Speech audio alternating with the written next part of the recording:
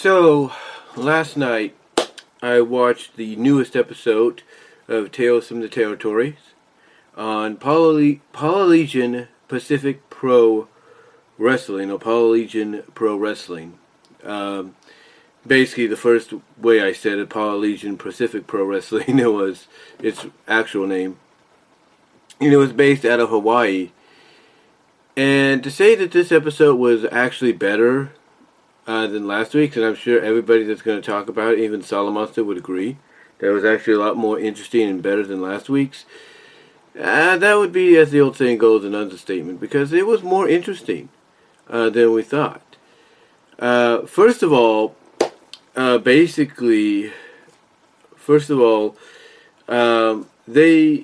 touched upon the fact that the NWA, of course, was part of Polynesian Pro Wrestling, basically because it's a territory. And they decided to locate it in Hawaii because it would be a good, drop-off point when you're traveling between the U.S. and Japan, and you need a stop-off, and you basically need a drop-off area to relax, refuel, maybe, spend the night somewhere before you get back on the plane. So they decided that would be the best place to do a wrestling promotion, and for a time they were correct. They were actually correct on that. And the story itself was actually good, and they had some interesting talking heads here. They had Kevin Sullivan, who had not only competed in Florida and most notably, I should say, in places like WCW, ECW, and so on, as well as I think even Impact Wrestling. But basically, he also competed, like I said, territorial-wise with Florida and in the Carolinas, but mostly in Hawaii. And that's kind of how I think a lot of us knew him. When we first saw him or heard about him, isn't this guy that works more of the island circuit, like Florida, Hawaii, stuff like that? I think that's kind of how we started to first, recognize who he was. Anyway, they had him. They had Bruno Laurie, or basically Harvey Whippleman, if you will, Downtown Bruno. They had Lars Anderson. If you're an old school AWA guy and NWA guy, you know who Lars is.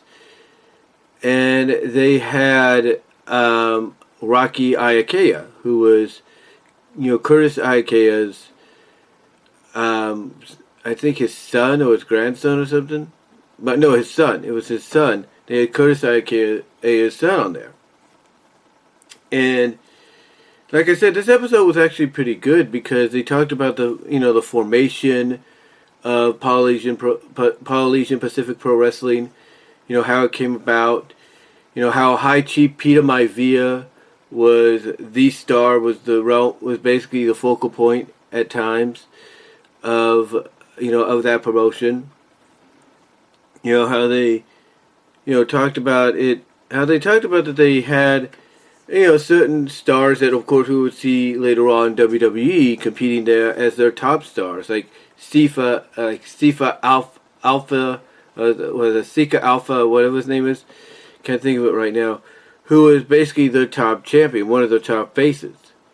And, they talked about the fact that, Curtis Iaukea, who, if you don't know who he is, just look up WWE in the early to mid 80s, as well as WCW early to mid 90s, and you'll see exactly who Iaukea is, or you might recognize him, because Iaukea, as far as any of us that knew him from WWE days, WWF days of the 80s, was the Wizard.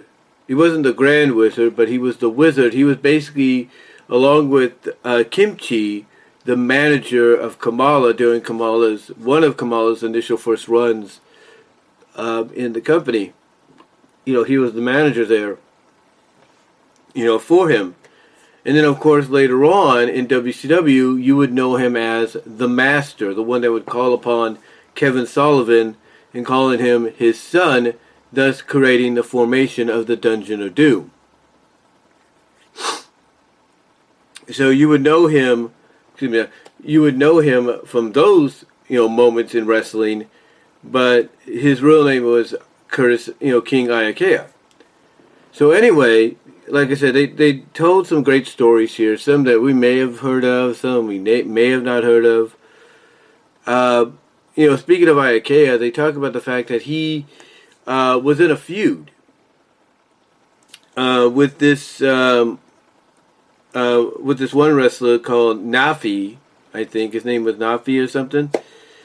Nafi or something like that. And Nafi was basically the face, and Iaukea was the heel, of course. And Nafi was a Samoan, and Iaukea was Curtis Iaukea was Polynesian, a heel from Hawaii. So he cut this promo, right? He cut this promo, which really incensed every Samoan fan, in every sense of the word. It's basically insulted them. So what happened is he's having this match, and the one thing we found out about Rocky Iaukea, Curtis's son, is King Iaukea loved violence. He loved the hardcore style, which is why when you would see him as the Wizard back in the WWF days, managing Kamala, he always had these scars on his head. Or you would see him as the Master, even though he was painted up with all this white powder and everything, you see the little scars. That's all because he loved the hardcore style. He wasn't no Sheik, we'll put it that way, but he loved violence. He loved violence. And there was one time he had this match with this guy, this Nafi guy, this Samoan guy, and he basically was set up in the corner to be hit with this guy's splash. Basically, the guy set him up back first on the, the back facing, the Nafi, the Samoan babyface. Iaukea was like, this way, and it's backwards, facing, the babyface. And what happened is, as soon as Nafa, came running at him for the finish, Iaukea pulled back from that, pulled the turnbuckle off, and the babyface, the Samoan babyface, hit his head. Nafi hit his head to the point that it gushed him out the hard way, if you will, to the point that it splatted all over. The blood, I don't know if they were Rocky Iaukea was exaggerating this or not, but basically, when the babyface hit the turnbuckle, the Samoan babyface Nafi hit the turnbuckle, face head first. Not only did he get busted open, I'm assuming the hard way, but blood poured out to the point that it hit a lot of the Samoans in the face. And that was pretty much enough for them being like, okay, this Iaukea guy's got to go. He's dead meat. And basically it caused a riot. It caused a riot to the point that it took a while before the ring bell boy could go over, and ring the bell, which would signal Peter Maivia and the baby faces to come out and clear the ring, get things settled down. And Maivia had to say something because, he was Samoan. He had to say something in Samoan. And he basically said, look, we don't need your help. We appreciate it, but we don't need it. We got this handled. And when he spoke, basically that was enough for them, to calm down. That being the fans, being the audience and all that. But what happened, unfortunately, is somebody grabbed a piece of cement, or I'm guessing a piece of brick or something like that, and threw it. And what it did is it hit one of the young officers who was assigned to be there by Rocky Iaukea grandfather. It hit one of the young officers in the head. I'm assuming it didn't kill him, but it did hospitalize him. And that was like, and to hear that, you know, it really shows you, not just from what we've heard in previous episodes, you know, and everything, but even now, still, it shows you how protective kayfabe was for the wrestlers and the fans. Like how, you know, how secretive this had to be kept so that fans wouldn't be clued in on, oh, they're just acting. They're, you know, the athletes that act. You know, they wouldn't be clued in on that. So, you know, so that was one interesting story that got my attention. I was like, oh, okay, that's pretty interesting. And then they talk about a story between Billy Robinson, and I'm sure some of us have heard about Billy Robinson. I know I have. You know, not as much, but I have heard the name. And Peter Maivia. And I think they were out to lunch or dinner. And what happened is that, you know, as they're eating, Maivia, he's eating with his fingers. You know, he's eating with his hands and all that because, you know, that's how he likes to eat. Makes it feel more comfortable. But also, maybe from a kayfabe sense, you know, it keeps in character. Just assuming. But what happened, because, you know, Billy was with him, Billy holds up a fork, and this is according to the dramatization from what one of them was saying. Billy held up a fork and said, why don't you use a fork? Why are you using your hands like a heathen? And the moment he said that word, he said that to Maivia, that sent him off. And not only did he start beating the hell out of Billy Robinson and rip his eyeball out, from what they said, he, in addition, threw him out the window of the restaurant. Now, obviously, Robinson got his eye put back in, but if you've watched and followed Billy Robinson, the wrestler, you would always notice he had a crooked eye, and they showed that. You know, and they explained that's why he's always had the crooked eye, thanks to Peter Maivia.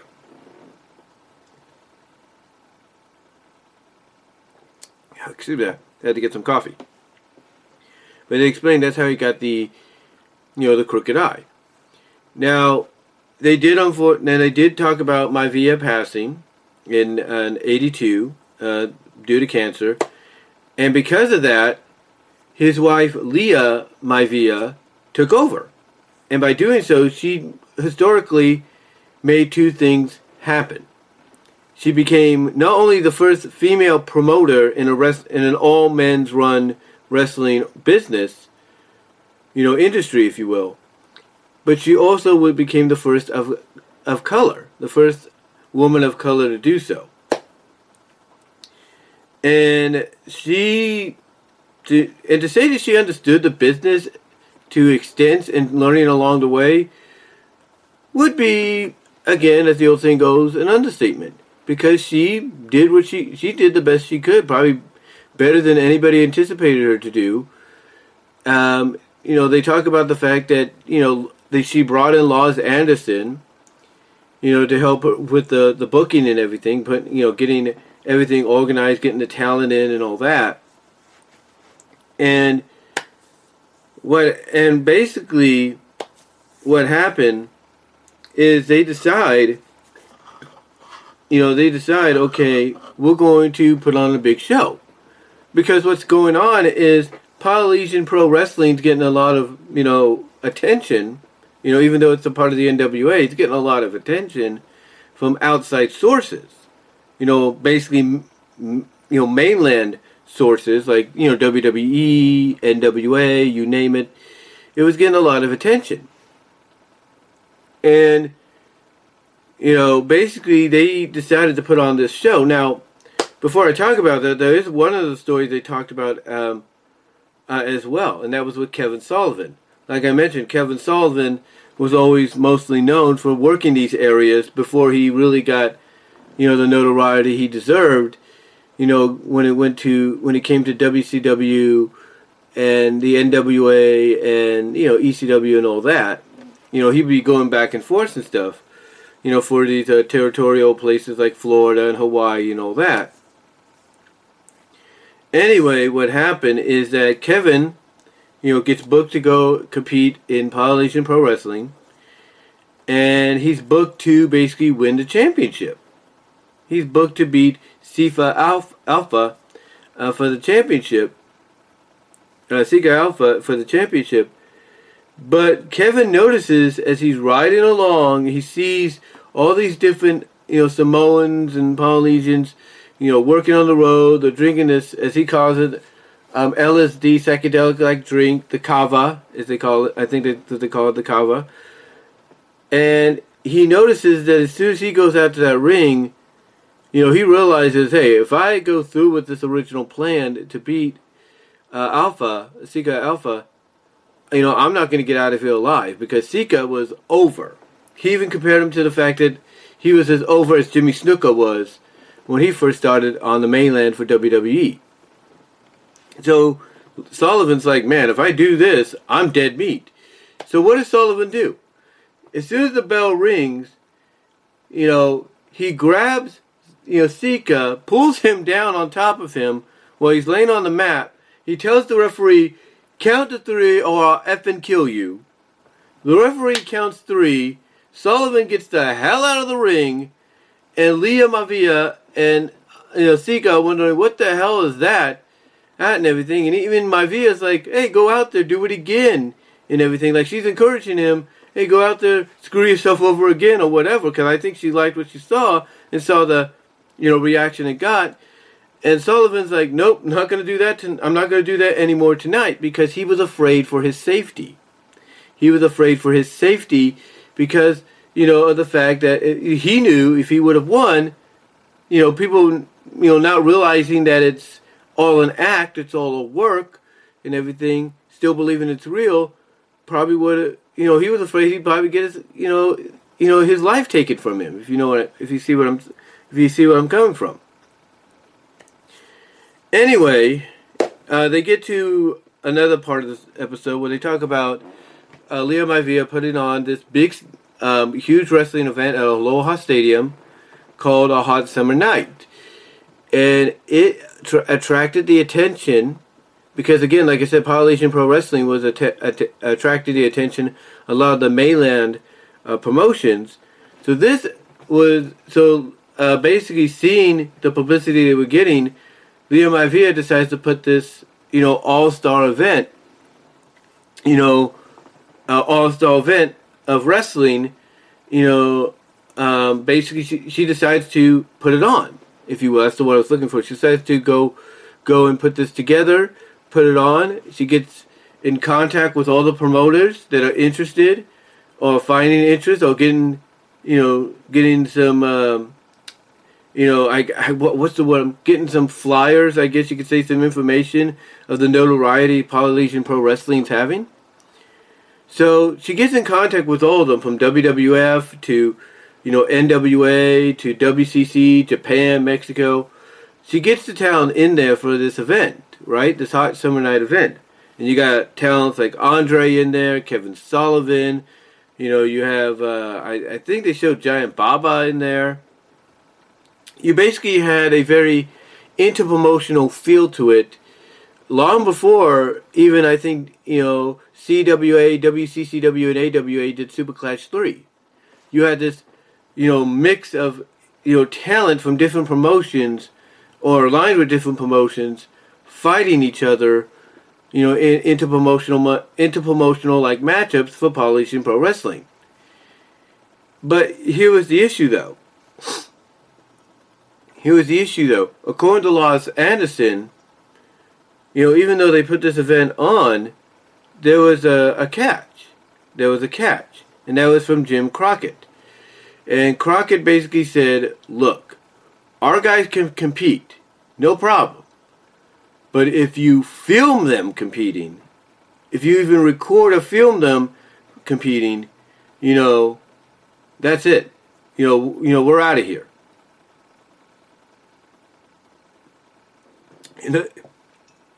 In other words, from what Lars Anderson was saying, is that had they attempted to film, let's say, the world title match between Ric Flair and Sifa Alpha, if you will, that, and I don't know if they alluded to the fact that SIFA was going to win the championship, because of course it was Hawaii's Polynesian Pro Wrestling or something.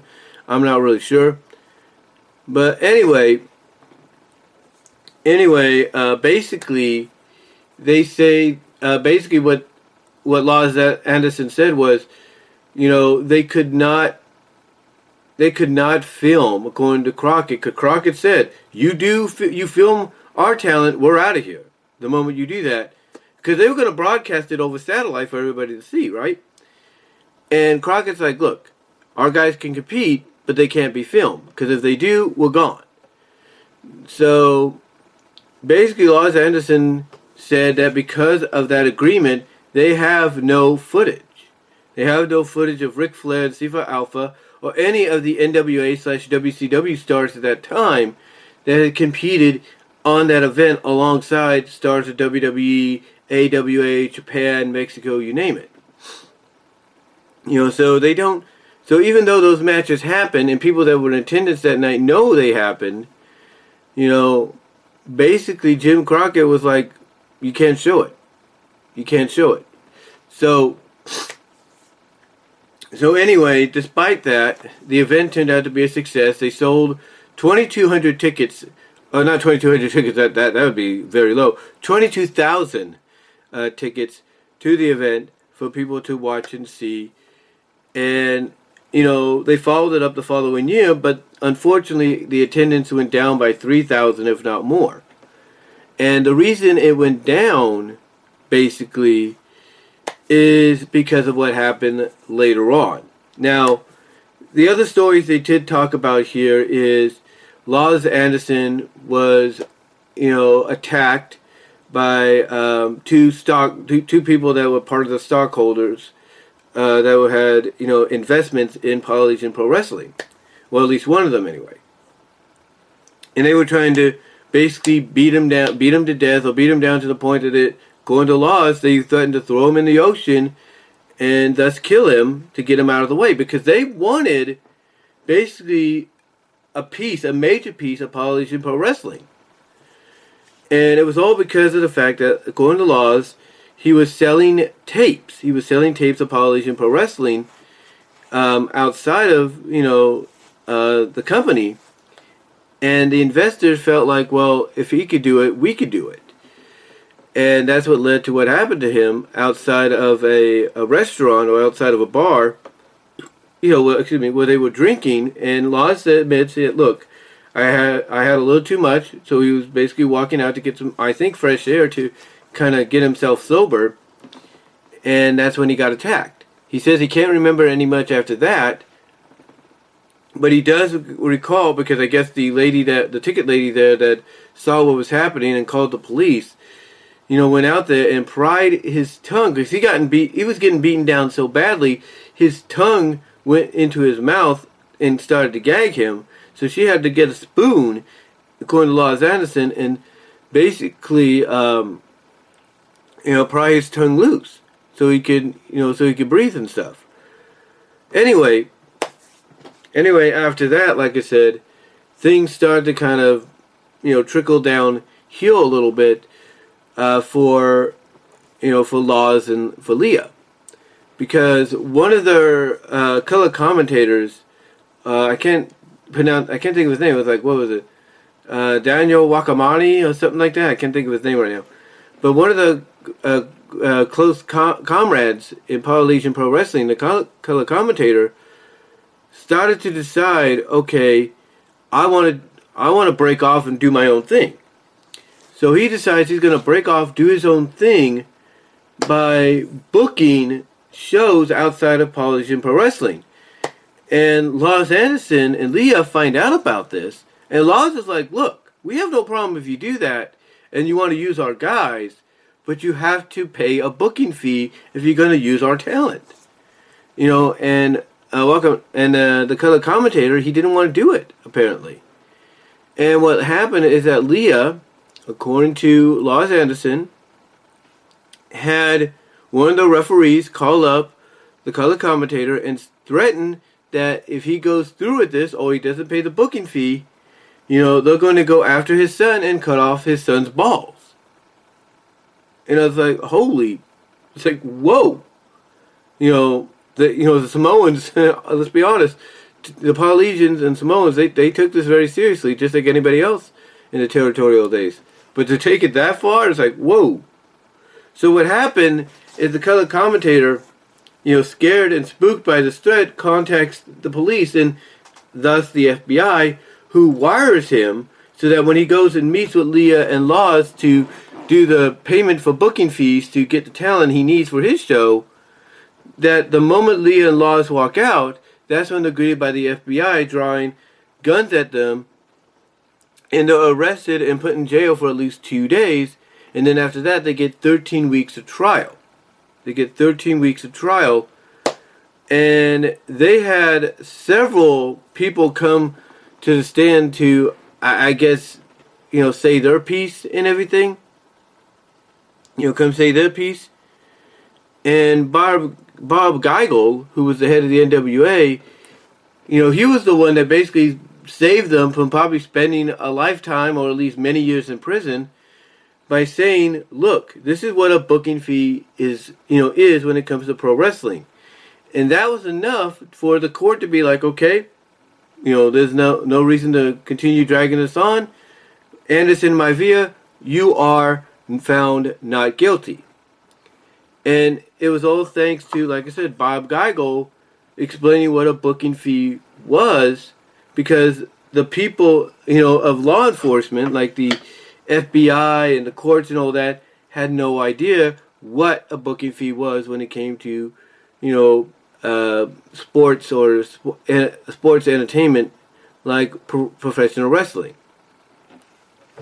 So, they were found not guilty. However, and they talked about this, and they felt that it was not fair at all, that even though she was found not guilty, she was still punished, that being Leah Maivia, because she ended up being deported back to Samoa. Even though she was not found guilty, according to them, the courts were angry that they couldn't find nothing against her, because they kind of looked down upon, the practices of wrestling. Even though they didn't know much about it, they still looked down upon it. So, even though they couldn't find her guilty of anything, they decided, okay, let's deport her, as an alternate punishment. Like, yeah, we're going to punish her, but not, but we're not going to punish her.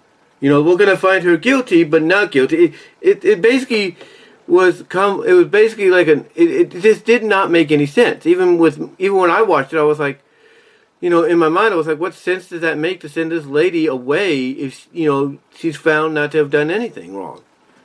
And again, according to what they said, it's because basically she basically, it's basically because she was running a business that they looked down upon. That's about it. That's about it. She was running a business they looked down upon because they couldn't understand it. That's basically what it is.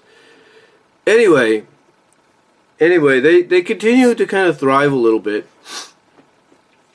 And out of the ashes, they talk about Curtis Iaukea again. And they talk, I don't know if this is before he got into wrestling or it was just a back and forth deal he would do. But he used to sell beach equipment like surfboards, stuff like that on the beach, on the beachfront and everything. And the hotels were not happy about it because they were not getting a piece of the profit. But there were also other people that were upset about it because they're like, well, why is this guy able to do this and we can't? It should be, up for bids, being able to, establish like a little side business on the beach or the beachfront. So what happened is Curtis Iaukea basically every day he would get issued a ticket and everything. He would get issued a ticket and everything because he wasn't supposed to be doing what he was doing, even though he was trying to make a living. And he wasn't doing anything really harmful, if you will. So what happens is Rocky Iaukea grandfather contacts the news because his grandfather's a former policeman, contacts the news, gets a news camera guy to come out, hide in the bushes, because they know, the police are coming on a certain day to come talk to Curtis IKEA. So the police come in. They say, "Look, we're not going to arrest you, but we're going to confiscate your confiscate. That's easy for me to say. Confiscate your stuff so you don't have anything to do business with." So what happens is IKEA, knowing that the camera person is there hiding, filming all this, is like, okay, fine, but it's like, okay, I gotta act like I'm protecting my stuff. Like, I know they're not gonna arrest me. They're gonna try to confiscate my stuff, but I gotta try to protect it. Gotta fight for it. So what he does is he basically, towards the end of the struggle, or, I say that with quotation, struggle, he decides to basically go down to where some shark fins are, or at least swimmable shark fins, if you will, and bash his head on purpose on a corner of the crate and start gushing out blood. Right in front of the police officers. And then that's when the camera person comes in, and the police officers, according to Rocky, are like, where the hell did this cameraman come from, Anyway, as a result, IKEA was able to maintain his spot there on the beach, even to the day he died. So he was, even after wrestling, he still was able to remain there and do his thing. Whatever that was. He was selling beach equipment or surfing equipment, whatever. Anyway, they also told stories about The Rock. Bruno Harvey, if you will, had a story where, Rocky Johnson asked, him if Dwayne could stay with him for, a while. Well, of course, he was wrestling in the territory. So what happens is Dwayne, he's at 14, 16 years old. Him and Harvey are walking through the Broadway section of Nashville, and Dwayne sees this, not to see this car, but what happens is, a couple of drugged out guys, that's how he described them, that's how Bruno described them, approached him and Rock and said, hey, look, I'll sell you this car for $400.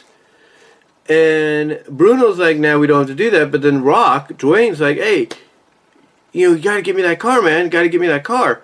And Bruno's like, but you don't have $400 on you. You don't have the money on you, Rock. And he's like, well, you do. He basically points to Bruno saying, you do. So Bruno's like, okay, look, I have 40. It's all I have right now. Will that be suffice? And the guy's like, sure. Going to Bruno, the guy's like, hey, that's good enough for me. So they buy the car. He gets the keys. Rock's driving it, and they're not even 3 blocks away from, where they purchased it. Rock stops. Bruno thinks, oh, great, the car already sputtered out, right? Nope. Bruno walks over and sees that Rock is arguing with somebody, and it turns out to be one of the other drugged out, homeless people that was sleeping in the back of the car. He was basically underneath all this paper and garbage, and Bruno and Rock have to be like, according to Bruno, they're telling him, hey, we just bought this car for your friend. And according to Bruno, the drugged up, the drugged up, buzzed up guy, gets out of the car and like, oh, I apologize, man, I'm sorry, and all that. But as soon as they get to the hotel where they were staying, and Rocky Johnson sees this, and Rock's showing off to his dad, look at this car he got me. And Rocky Johnson, according to Bruno's like, that ain't a car, that's a piece of shit. But for Bruno, he was like, he decided to do the TV thing, the censor thing, and go like, that's a piece of bleep, But that's essentially what Rocky Johnson described the car that his son got. Bruno got from his son, that this ain't a car, this is a piece of shit. And what happened is the car stopped running after that, and they had to tow it away from the hotel. And Bruno just looks back at that story and realizes, man, the guy I bought this car for now is basically at the top of our profession and the #1 movie star in the country. It's like, that's unreal. And then, of course, he talks about a story, I don't know if it was recent before they had this meetup on something, but he talks about the story as if it was recent, where he's talking to Rocky about Polynesian Pro Wrestling, and Rock's like, well, it's just too bad there's no more t-shirts like that. So what happens is Bruno Harvey's like, well, I still have one of those. So he digs around, finds it. It's all tattered and dirty. It used to be blue, but now it's kind of like worn down to like yellow or goldish brown, yellow, whatever. So what happens is he sends it to Rock, and Rock sends him a video message, and we see the image of it where Rock's like, "Hey man, look what I just I just framed and put up in my office, at home." And it's the Polynesian Pacific Pro Wrestling shirt that Harvey had. Anyway though, the story was, but anyway though, the episode I should say was, in the end, actually pretty good. It was actually a lot better than expected, and I'm hoping we get more. I'm hoping that we're getting more episodes out, like this, in the weeks to come. I really do. But this one was really interesting. It was really intriguing to find out the history, with the Maivia family. How they ran their own promotion within the NWA, Polynesian Pacific Pro Wrestling. Love the fact that basically they described it as essentially being, the hardcore territory of NWA professional wrestling, of wrestling period, because of the fact that, you had to be hardcore and violent to be in that kind of environment. But, I love the story. I love the fact that they pointed out that just like with any country now, even nowadays, that if you're from, a different part of the world, even if you're within that same section, like Hawaii is a part of the United States, right? It's one of the 50 states. But if you're a mainland American, you'll look at it as a foreigner, or you will look at it as a foreigner, a bad guy. So I like the fact that they described not described, but they talked about the fact that when even the mainland Americans would come in to one of the fellow states, on the outland, which was Hawaii, they'd be looked at as bad guys, as heels, while the Samoans, Hawaiians, and Polynesians were looked at as the baby faces. And Tongans were looked at as the baby faces. So I liked how they talked about that, because again, that's something you kind of see today. Like if Americans go to Canada, the Americans there will get booed, but the Canadians will get cheered, even if they're heels.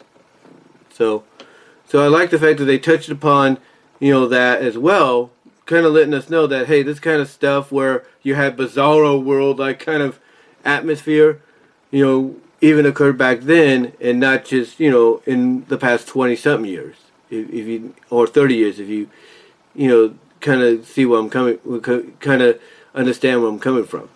Kind of see and understand where I'm coming from, that is. But, again, overall, in closing, I thought it was a good episode.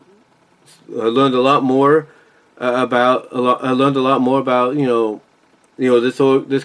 this territory that not a lot of us heard about, but I'm sure some of us did see, when we were younger. So I enjoyed it immensely. I love the fact that they put the focus not just on the company itself, but in the territory itself, but on Lia Maivia and the historical, run she had, as a promoter, the first female promoter, that is. And again, I can't wait to see what other episodes, they have in store for us. I know that next week, and Brian Zane, I know he's looking forward to this. They're going to talk about Portland wrestling. That's right, they're going to talk about Portland. It's called Portland, where wrestling got weird. That's the title. That's the title. But yeah, I like this one. The title of this episode, though, was called Polynesian Wrestling's Island Dynasty. I liked it, and I highly recommend you guys check it out yourselves. So until next time, guys, I will talk to y'all later. Comment below, live chat during the premiere. Hit the subscribe and bell buttons for notifications to when I have new content coming out. Also, check me out at BW Rose's Discussions, all your favorite audio podcast locations except for Pandora, where you will also get an audio version of this, this very episode.